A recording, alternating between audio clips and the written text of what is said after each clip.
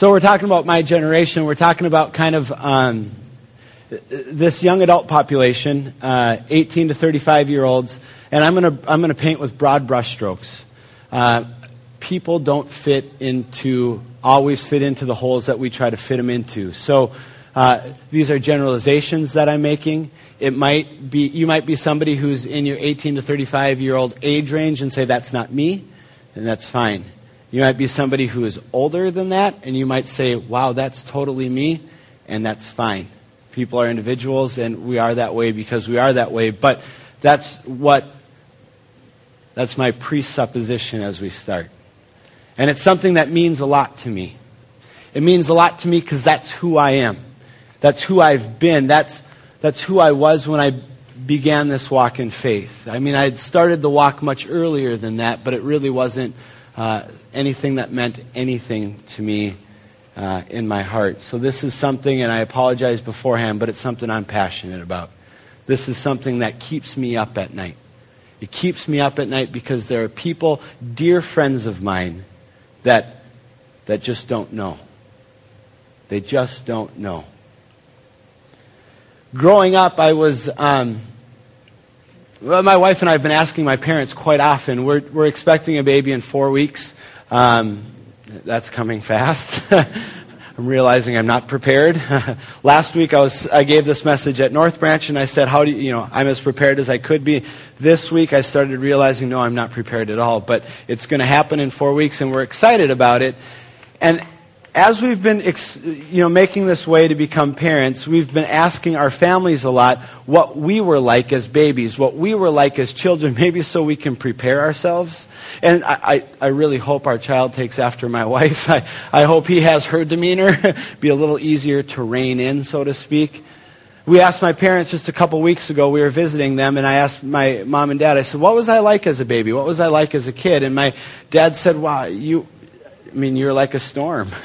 You're always moving. You're always doing something.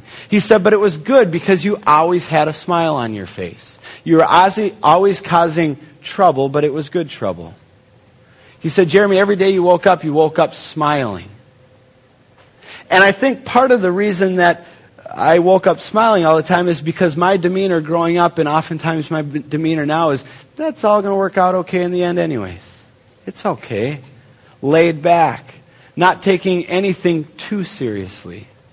But as my dad, that scared him to death because as I grew up, he wanted me to know what I was going to do and who I was going to be.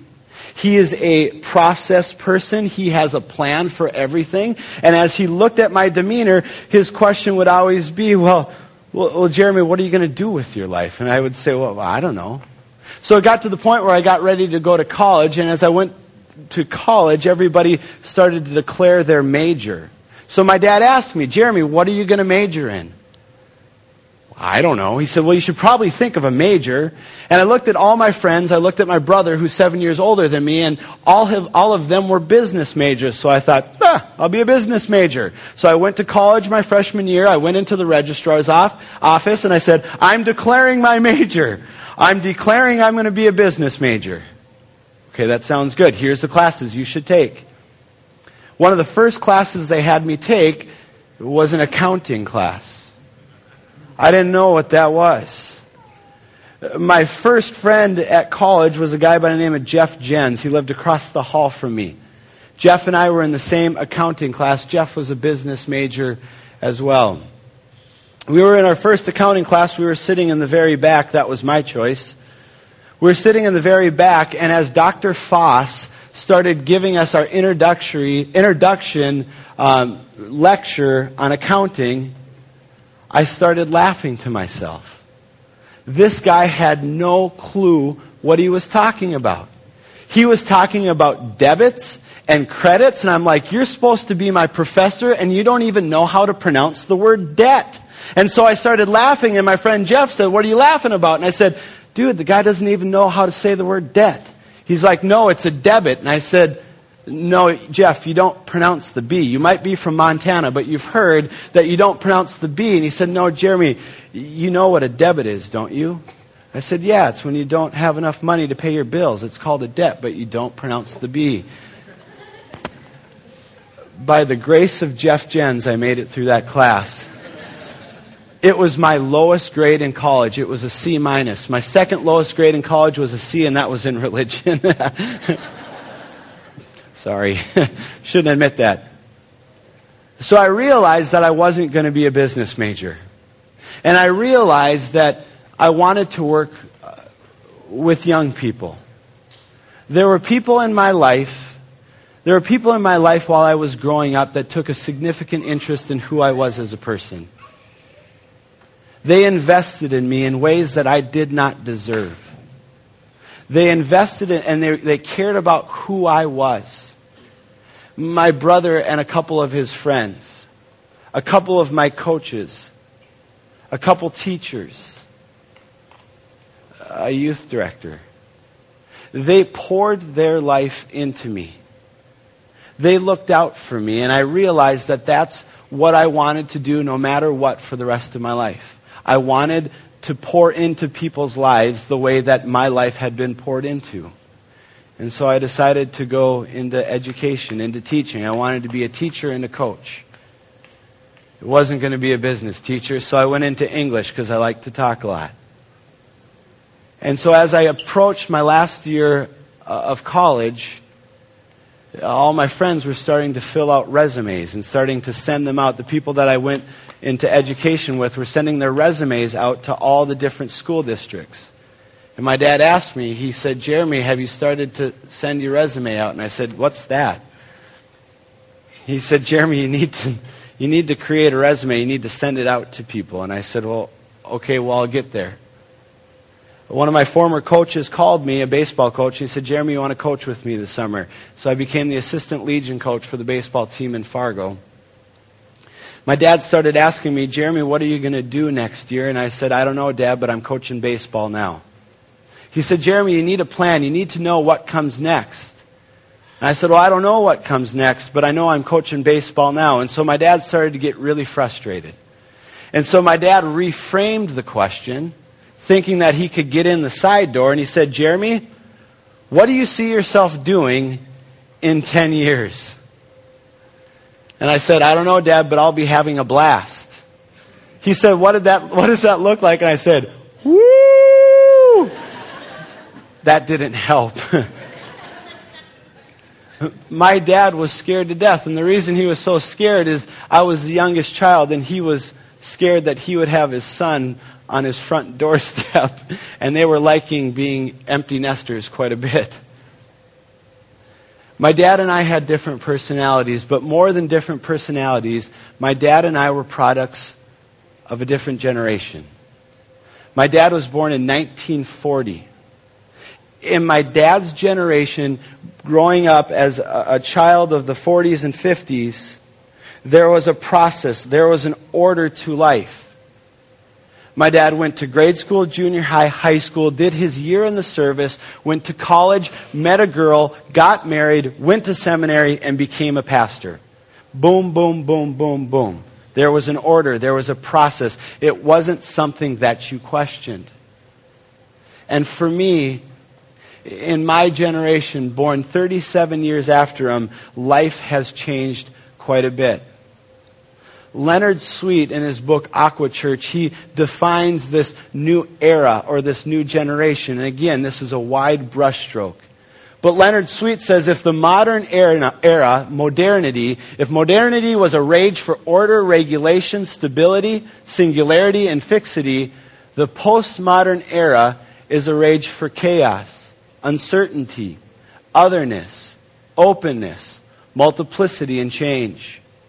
I love this. Postmodern surfaces are not landscapes, but wavescapes, with the waters always changing and the surfaces never the same. The sea knows no boundaries. See, my dad's generation, the generation that came before me, even my brother, who was born in 1970, he was a product of a whole different culture, a whole different mode of thinking.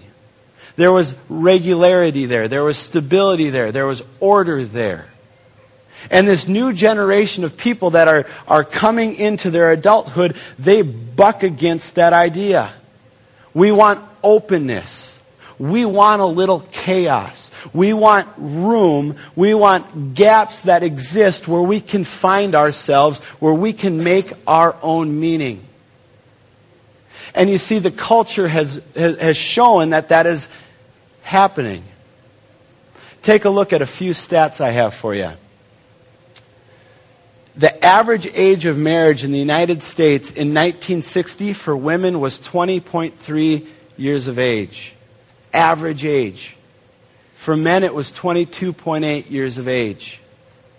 2007, and the numbers have increased in the last 3 years. 2007, the average age for women is 25.6. The average age for men was 27.5. 5 years later, people on average are getting married. I got married at 30 years old, and I didn't think I got married too soon at all. What would we say to somebody today if they were getting married at 20 years old? We'd say, what's the rush? Why are you hurrying? Slow down. You have the rest of your life to do that, but get your stuff in order. We have a culture, we have a generation of people who they're going through college and graduating college and or high school and or college, and they're taking a period of years and they're doing what? They're going off into the world to what? They're going to find themselves. A guy that I graduated college with, his name was Mark Weisbro. He graduated top in our class at the college I went to. He was a pre-med major. Right after graduation, he was accepted into every med school he applied to. You know where he went? He went to Big Sky, Montana, and was a ski bum for 2 years because he wanted to find himself. His goal, his first year out of college, was to ski over 100 days that season. He worked as a short order cook in a bar and grill to make just enough money so that he could ski for 2 years. I was a youth director before I went off to seminary, and one of my students, his name was Petter Eriksmoen. Petter was a genius of a kid. He was also an amazingly gifted athlete. He played music at our wedding. He was a great musician as well. And I was certain when Petter was a 9th grader that when he graduated from college, he'd either be a politician, he'd be a philosophy teacher, professor at a college, or else he'd be a professional musician. Just this past spring, Petter called me and he said, Jer, which is what people from my hometown call me. He said, Jer, I figured out what I'm doing after college. I said, Petter, what are you going to do? He said, well, I met a guy at school whose parents have a farm, and I think I'm just going to go farm for a while. Petter spent $45,000 on a college education, and he's going off to farm. I said, Petter, what are you going to do that for? He said, Jeremy, I want to go find myself. I need to go make meaning of my life. I need to go figure out who I am as a person. Not only are people getting married later, but they're having kids later. Second stat, average age of a first-time mother in 1970 was 21.4 years old. In 2006, it was 25 years old. What would we say to a young woman who at 21 years old wants to have a baby today? We'd say, hold up, wait. 33 years old, we're having our first child, and nobody thinks that that's late. We're right on cue. People are getting married later. People are having children later, if at all. We have hordes of people that are walking out of institutions of schooling, of technical school, and they're going out into the world trying to figure out who they are as people. They're trying to find out how they've been gifted, what their purpose is. And they're going off to distant countries to teach English. They're going off and they're traveling the world. They're going off to a farm to work for a couple years just to get their hands dirty. And so oftentimes as a culture, as these people go off to find meaning, we say, good luck, we'll see you later, catch you on the flip side. And as a church, we've done the same exact thing. The church does really well children's ministry. The church does really well junior high and senior high ministry. As a church, we minister really well to young families.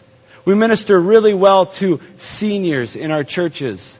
But what on earth as a church do we have for people who are unmarried adults or married adults without children, we have absolutely no area for them to get plugged into, and we say, good luck. Go out and find your meaning. But folks, they're going to find their meaning, and they're going to find it in other ways. They're going to find it in other ways, and for certain, most of them will not come back to the church. We go out in life and we try to find ourselves. That's what I did. I was 24 years old. I was 24 years old, and I've shared this story before, and I will share it again and again and again and again, because it's something that is so real to me. I was 24 years old. I had looked to find meaning and purpose in so many different areas of life. I grew up in a great family, a family that loved me, that taught me the basics of faith, that gave me every way for success in this world. And I went out to try to find meaning. And at 24 years old, I'll never forget sitting in my bed, staring at the ceiling and thinking that life has got to be better than this. If this is the best that life has to offer, I want nothing to do with it, because I felt empty. I felt lonely. I felt like I had absolutely no purpose in this world. And I thought that somebody had played a cruel joke on me. I knew there had to be something else. There had to be more to life than what I was experiencing. Because what I was experiencing was loneliness and emptiness. You ever have a time in your life where you feel like there's really nothing significant to what you do at all? You feel like you wake up, you go to work, you get done, you go to bed, and you just go through the same cycle day after day. John Mayer, a popular musician, been around for a while, don't agree with all of his lifestyle behaviors, but John Mayer, again and again in his music, writes about the monotony, the meaningless of life. In one of his early albums, one of his albums that launched him into the limelight, on an album called Room for Squares, John Mayer has a song called Why Georgia. Such a powerful verse. I rent a room and fill the spaces with wooden places to make it feel like home, but all I feel is alone. It might be a quarter-life crisis, or just the stirring in my soul. John Mayer says, I have a room. I have a place to lay my head, and I fill it full of stuff that I think is going to make it feel like home to me. I fill it full of things that I think it's going to bring meaning to me as a person. But when I lay down at night and I see what's lining the walls of my room, all I feel is alone. I think it's a quarter-life crisis. Our culture talks so often about the midlife crisis that we go through. This point that we get to in the middle of our life where we realize that, hey, we're halfway done. We better hurry up and get living now. But the greater tragedy that's happening in America today is this quarter-life crisis. The fact that we have young adults that are pouring out into our world that have no clue what their meaning and purpose is in life. The quarter-life crisis is that I have so many gifts and abilities, but I have no clue what I'm called to do with my life. Just a couple weeks ago, as I was preparing this message, my wife and I, we do a devotion each night. And I don't think it's a coincidence. I don't think God works in happenstance. But as I'm putting this message together, as I'm praying about this message, 3 out of 5 nights that week, we find ourselves reading out of the book of Ecclesiastes. If any of you have read from the book of Ecclesiastes, you know it's a book that isn't filled with a lot of hope. Written by King Solomon, looking back on his life. Looking back on all the things that he did, all the stuff that he accumulated in life, and he finds himself asking why. He finds himself writing about his pursuits in life. From Ecclesiastes 1, verses 2 and 8 on the screen, but I'm just going to read the first 8 verses. See if you can identify with this at all. These are the words of the teacher, King David's son, who ruled in Jerusalem. Everything is meaningless, says the teacher, completely meaningless. What do people get for all their hard work under the sun? Generations come and generations go, but the earth never changes. The sun rises and the sun sets, then hurries around to rise again. The wind blows south and then turns north. Around and around it goes, blowing in circles. Rivers run into the sea, but the sea is never full. Then the water returns again to the rivers and flows out again to the seas. Everything is wearisome beyond description. No matter how much we see, we are never satisfied. No matter how much we hear, we are not content.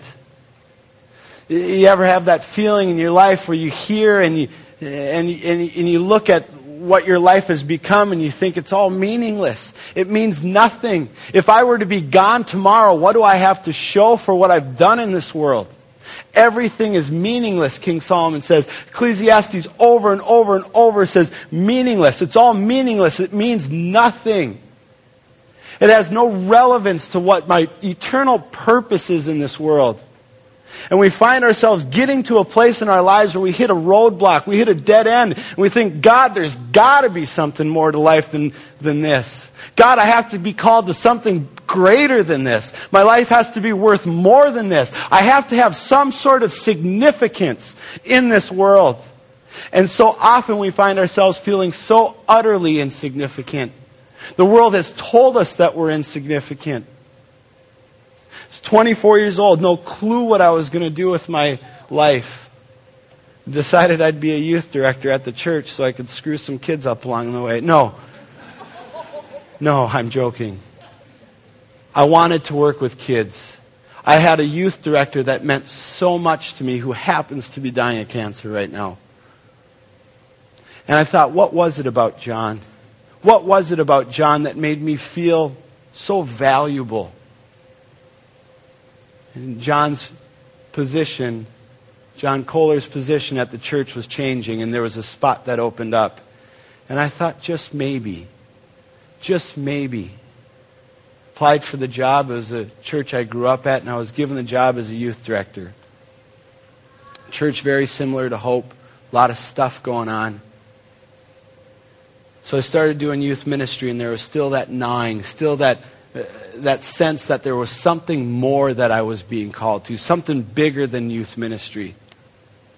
I'll never forget this conversation. I was walking down the hallway after a staff meeting one day, and a woman who was on staff, who happened to also be one of my Sunday school teachers, God bless her soul, stopped me in the hallway, and she started asking me about the friends I grew up with, the friends that still lived in my hometown. She said, "What about Nate? Where does Nate go to church?" I said, "Joellen, Nate doesn't go to church." She said, "What about Colin? Where does Colin go to church?" I said, "Well, Colin doesn't go to church." She said, "What about Dane? Where does Dane go to church?" I said, "Joellen, Dane doesn't go to church." And she looked at me and she said, "Jeremy, what's wrong with your friends?"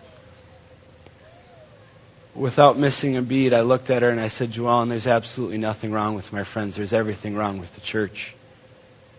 See, the church has forgotten them. The church has said that they're meaningless."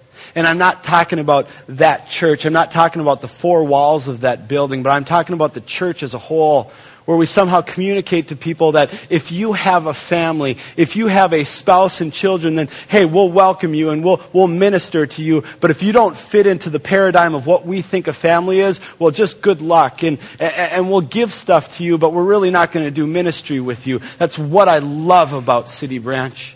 It's what I love about this church. It's what I love about what you guys are called to, because you get it. Joellen says, "What's wrong with your friends?" I said, "Nothing, but there's everything wrong with the church." And there started a passion in me. There started this flame that was lit inside my soul that it keeps me up at night. And I started thinking, what would happen? What would happen if we recreate ourselves and target the people that are in that quarter life crisis? You see, because my friends, they believed in God. Statistics will show that the majority of people in the United States believe in God. Percentage of young adults done by Pew Forum, this group that goes out and does research, percentage of young adults 18 to 35 years old who believe in God, 71% would check the box, yes, I believe there is a God. Not only do they believe in God, but they also believe that prayer works. 45% of them, almost half of the young adults out there, pray daily. I wonder how many of us pray daily. They believe in God. They pray daily. They have a prayer life. But the striking statistic is how many of them find a church that they feel that they can plug into. 33%. 1 in 3 young adults in our culture think that there is a place that they can go and be in ministry with other people. That there is a place where they can go to find significance, where they can go and find meaning, where they can go and find answers, because we're all looking for meaning. It's a question that's essential to each and every single one of us. But you see, as a church, the modern era church has been answering the questions that the young adults don't have. The first level questions for young adults are different than who is Jesus and why did he die. The first level question for the postmodern person is, does this make a difference in my life? What difference is this going to make in how I live day to day? How does Christianity stack up? I know there are many religions out there, but what's so special about Christianity? Share with me. It's not coming up in full frontal opposition, but it's saying, share with me. Help me make sense of this. Do I need to go to church to believe in God? I see a world that's hurting and broken, and the church isn't doing anything about it. So why do I want to be part of a church that doesn't care about the world? They want to know. They want to know what is in it. What is in it that makes it so special? What meaning is there? And with all due respect, they ask the question, and it's not in an irreverent way. It's not in a disrespectful way, but they ask the question, so what? Jesus died for my sins, so what? Jesus rose from the dead, so what? And they're asking it from a position of, I have no meaning in life. Share with me what difference this makes in my life. Share with me why this is going to radically transform my life. Share with me why you show up each Sunday. Share with me why you go out and serve with people. But share with me what on earth this is all for. We have people that don't know that they've been created in the very image, in the very likeness of the God who created the heavens and the earth. They'd have no clue that God created them and that God knows them by name. That God has a place for them. That God finds value in them. That God would go to the cross for them. They have no clue the message of the cross. So many of us have no clue about the power that happened in Jesus Christ when he died and rose from the dead. John 4, the scripture verse that was read today, it's one of my favorite scriptures. Jesus is walking, he approaches a well that's called Jacob's Well. It's the middle of the day and he finds a woman there. The only reason that you would be at the well at the middle of the day is because you had something to hide. No one would go to the well at the middle of the day because it was too hot. You would go at the beginning or the end of the day, but she was there at the middle, so Jesus knew, and being fully God, Jesus also knew her past. Jesus knew that this woman had sought meaning and purpose in the arms of other men. She had been married 5 times and was currently living with a man who wasn't her husband. Jesus is a Jewish man. This woman is a Samaritan woman, and in Jesus' time, those two groups did not mix. Not only was she a Samaritan, he was a Jew, he was a man and she was a woman. There's 2 things going against that exchange. Jesus approaches the well. He sees the woman sitting there, and Jesus approaches her and says, "Woman, could you give me something to drink?" She's astonished. She has no clue why a Jewish man would have the audacity or the boldness to associate with someone like her. And she said, "If you only knew who I am, you wouldn't dare ask me for a drink." And Jesus says, "I know." But he answers differently than she expects him to. Jesus said, if you knew the gift that stood before you now, if you truly knew who I am I wouldn't ask you for a drink, but you would ask me for something to drink. Because what I have to offer, what I have come to give you is far greater than this world can give you. Jesus replies to her, anyone who drinks this water, the water from the well, anyone who drinks this water will become thirsty again. But those who drink the water I give will never be thirsty again. It will become a fresh, bubbling spring within them, giving them eternal life. It'll become this spring, and the Greek word there is a present tense verb, which means continual action. It does not cease. That this spring of water within them will come forth again and again and again, and there's nothing in this world that can stop the water from within their soul from giving them life. Jesus says, I will give you water that will make you never thirsty again. I will give you meaning. I will give you purpose. I will give you significance. I will give you value. I will give you a name. I will give you a reputation. I will give you an identity that this world, no matter your past, present, or future circumstances, can ever touch. And it's the message that rings true today. The gospel has not changed. Culture's changed. The gospel has not changed. That Jesus says to each and every single one of us, do you know how great my love for you is? Do you know how great the love of Jesus Christ is for you? That Jesus created you in His very image, in His very likeness. And I know that each one of us comes here this morning with our own insecurities, with our own baggage. We're all carrying our own backpack full of junk, and we bring it to church with us. We bring it in our lives, and we say, this is weighing me down so much, and it's stripping me of who I am, and I don't even know who I am. And God says, I have called you by name, and your name is beloved. Your name is so valuable that I would give my life for you. Genesis chapter 1, verse 27. So God created them, male and female. He created them in His image, in His own likeness. Do you know that you bear the very likeness of the Creator of the most beautiful thing you have ever seen?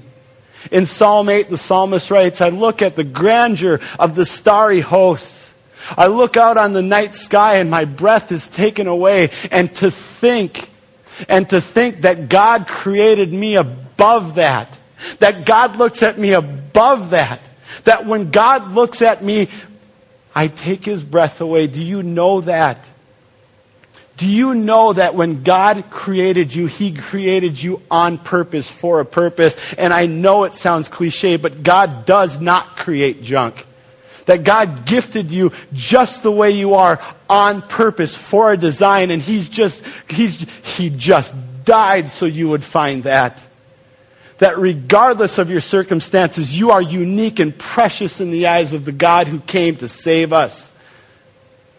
And we come here on Sunday mornings, we don't come here to worship. Worship isn't something that happens on Sunday mornings. We come to praise on Sunday morning. We lift our praise to a God who created us. Our lives are lives of worship from a God who gave us gifts and abilities. And when we use those gifts and abilities in the response of a loving God, that is worship of the Lord who created us. Do you know how much God loves you? Do you know how beautiful you are in God's eyes? Do you know how much value, how much meaning, how much purpose that you have? That you do what you do by design, for a plan, for a vision of what God created this world to be. John preached on it last weekend, but it's just beautiful. 1 Corinthians 12, Paul writes about it. Paul says the human body has many parts, but the many parts make up one whole body. So it is with the body of Christ. Some of us are Jews, some are Gentiles, some are slaves, some are free. But we've been baptized into one body by one Spirit, and we all share that Spirit. Yes, the body has many different parts, not just one part. The foot says, I'm not a part of the body because I'm not a hand. That does not make it any less a part of the body. And if the ear says, I'm not a part of the body because I'm not an eye, would that make it any less a part of the body? If the whole body were an eye, how would you hear? If the whole body were an ear, how would you smell? But our bodies have many parts. Oh, I love this. Listen to this. But our bodies have many parts. And God has put each part just where He wants it. You are not an accident. You are not a happenstance. You are a member of the body that God created for a purpose. And there is no accident. And you're called to live in such a way that you may proclaim God's good news through your life. That you might bring light into other people's lives so they may know how much God loves them. There's a guy by the name of Louis Giglio. He's a speaker, he's a pastor. He also works with a lot of musicians. Chris Tomlin works with Louis Giglio. Matt Redman works with Louis Giglio. Matt Redman and Louis Giglio were at Abbey Road Studios in London, England. They were recording a new album. It's the studio that the Beatles made famous. There's 3 studios at Abbey Road Studios. Studio number 3 is the smallest studio. That's where Matt Redman and Louis Giglio were. Studio number 2 is a little bit bigger. Paul McCartney was there at that time recording a new album. And studio number 1 is the studio. It's the studio where all the Beatles' number 1 hits were recorded. That's why there was an album a couple years ago titled One. Studio number 1 was under lock and key because, you see, the movie Troy had just been filmed. It had been completed.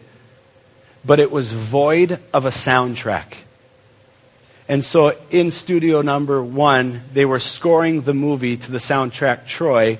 And so it was under lock and key so nobody would find out what happened in the movie.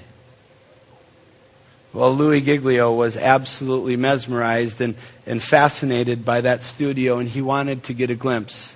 He wanted to get a glimpse because he was a Beatles fan, and he wanted to hear and see what this studio was all about. So for a week, he begged and pleaded with the executives at Abbey Road Studios, and after a week, they finally relented. He convinced them that he worked with a lot of musicians and he'd like to get an adequate tour of the whole facility, and so they gave him a tour, and they started out with studio number 3, and that was cool. He'd been there before. Then they moved to studio number 2. He got to meet Paul McCartney. Thought that was pretty cool. And then he went to studio number 1, the studio. They opened up the doors to the studio number 1, and he said it was spectacular. It was amazing. 2 stories, huge studio. But he says what was more spectacular than the studio was what was happening inside. He said, do you know how they score the soundtrack to a movie? He said on one wall of the studio was a huge screen, bigger than a movie screen. And on the screen, the movie Troy was playing out. And then there was a composer sitting at a desk with all his materials he needed to write music. And next to him was a full orchestra. And as the movie played out, the composer was moved to write music. God has written a story. God has written a story and has invited you into the story and has created you with gifts and abilities. And as we use our gifts and abilities as the story of God plays out, we provide the soundtrack to the story of God. Just one small piece, but a piece that can transform the lives of people around you. What's God been calling you to? What greater things has God put on your heart to give you life, to give you meaning, to give you purpose, to give you a future with hope? Let's pray.